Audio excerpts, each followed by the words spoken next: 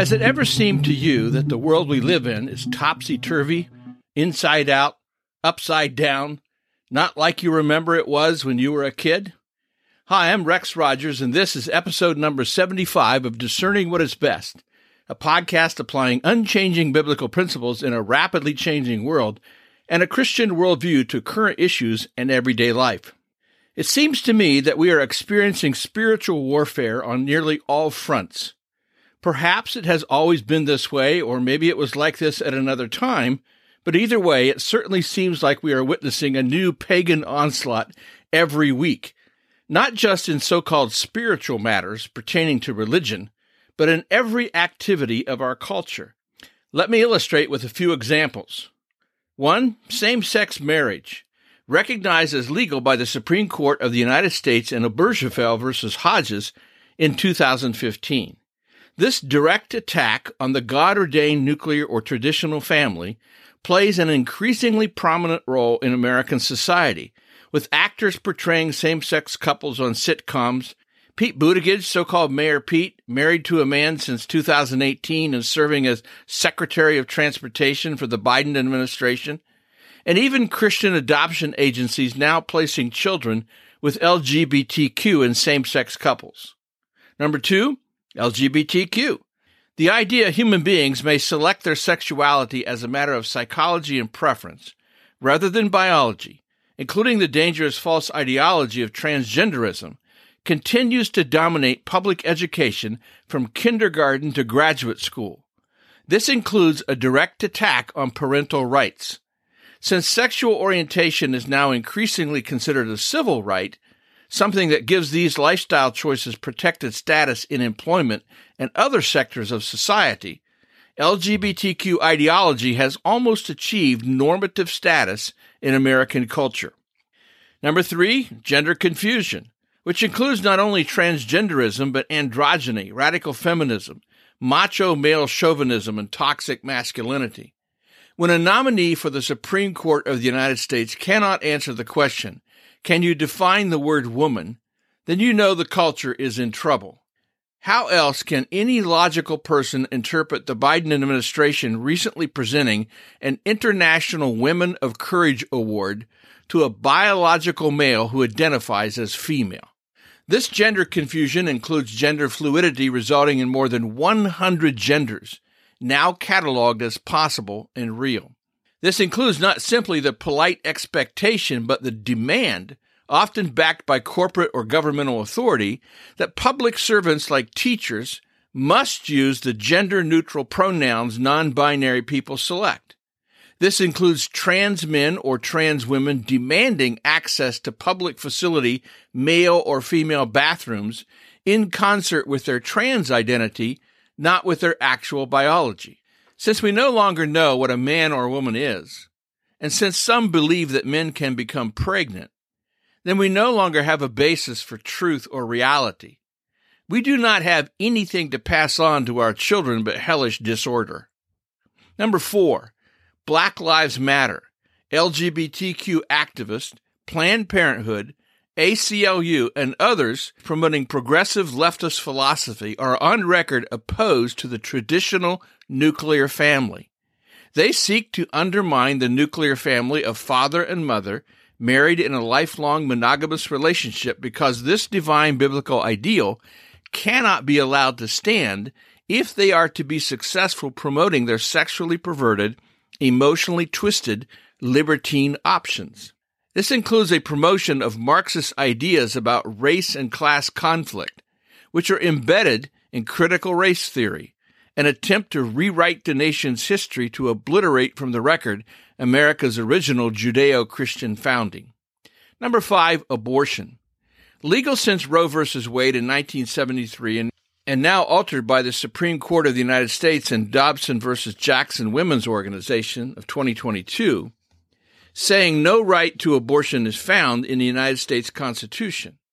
Abortion is now being curtailed in various ways in several states. The immediate effect of this decision was to make abortion an even more divisive political issue. We're rightfully disturbed by 60 million people killed in World War II. 30 million ruthlessly slain under Russia's Stalin, and the 50 million or more eliminated by China's Mao Zedong. Yet in the United States alone since 1973, abortion goes on with more than 64.6 million killed in the womb. We are literally using infanticide to eradicate our future. This is the height of nihilism. Number 6, illegal narcotics. A pandemic-like impact via which more than 106,000 persons in the U.S.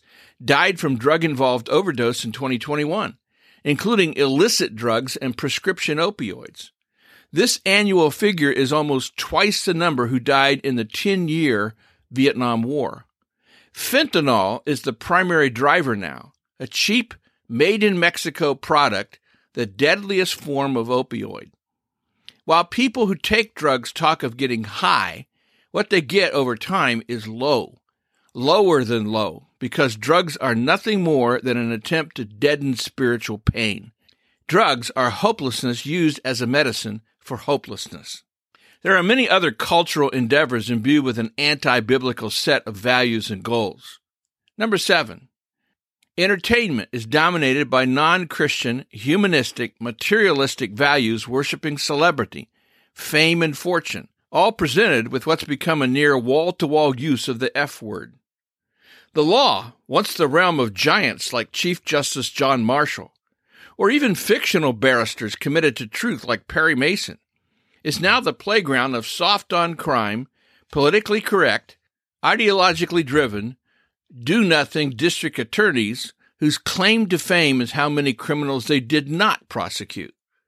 Consequently, when our legal system does not hold perpetrators accountable, the bad actors win, returning to the streets to loot and wreak havoc again. This is a source of increasing incidences of random violence in the country. The fact that these kinds of activities are now commonplace in American society is due to the culture's rejection of God, or at least the idea of absolute truth, morality, and consequently, accountability.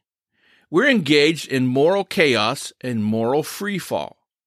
We can no longer define right and wrong, have lost the ability to recognize goodness and beauty, so the arts are falling apart. We've lost the importance and value of children, lost integrating truth without which we get the chaos, diversity run amok, and centrifugal forces we see at work throughout society. Lost what it means to be made in the image of God, wherein there is no hierarchy or better race within created humanity. We've lost our responsibility and role within the nuclear family. So we live lives of expressive individualism and selfishness, and we've lost the meaning and source of forgiveness, therefore also of transformation, change, and hope. But we should not fear. We should work to be ready to give an answer for the hope that we have in Christ. And Scripture says, "Finally be strong in the Lord, and in His mighty power. Put on the full armor of God, so that you can take your stand against the devil's schemes. For our struggle is not against flesh and blood, but against the rulers, against the authorities, against the powers of this dark world, and against the spiritual forces of evil in the heavenly realms. Therefore put on the full armor of God, so that when the day of evil comes, you may be able to stand your ground. And after you have done everything, to stand. Stand firm then." Well, we'll see you again soon. This podcast is about discerning what is best. If you find this thought-provoking and helpful, follow us on your favorite podcast platform.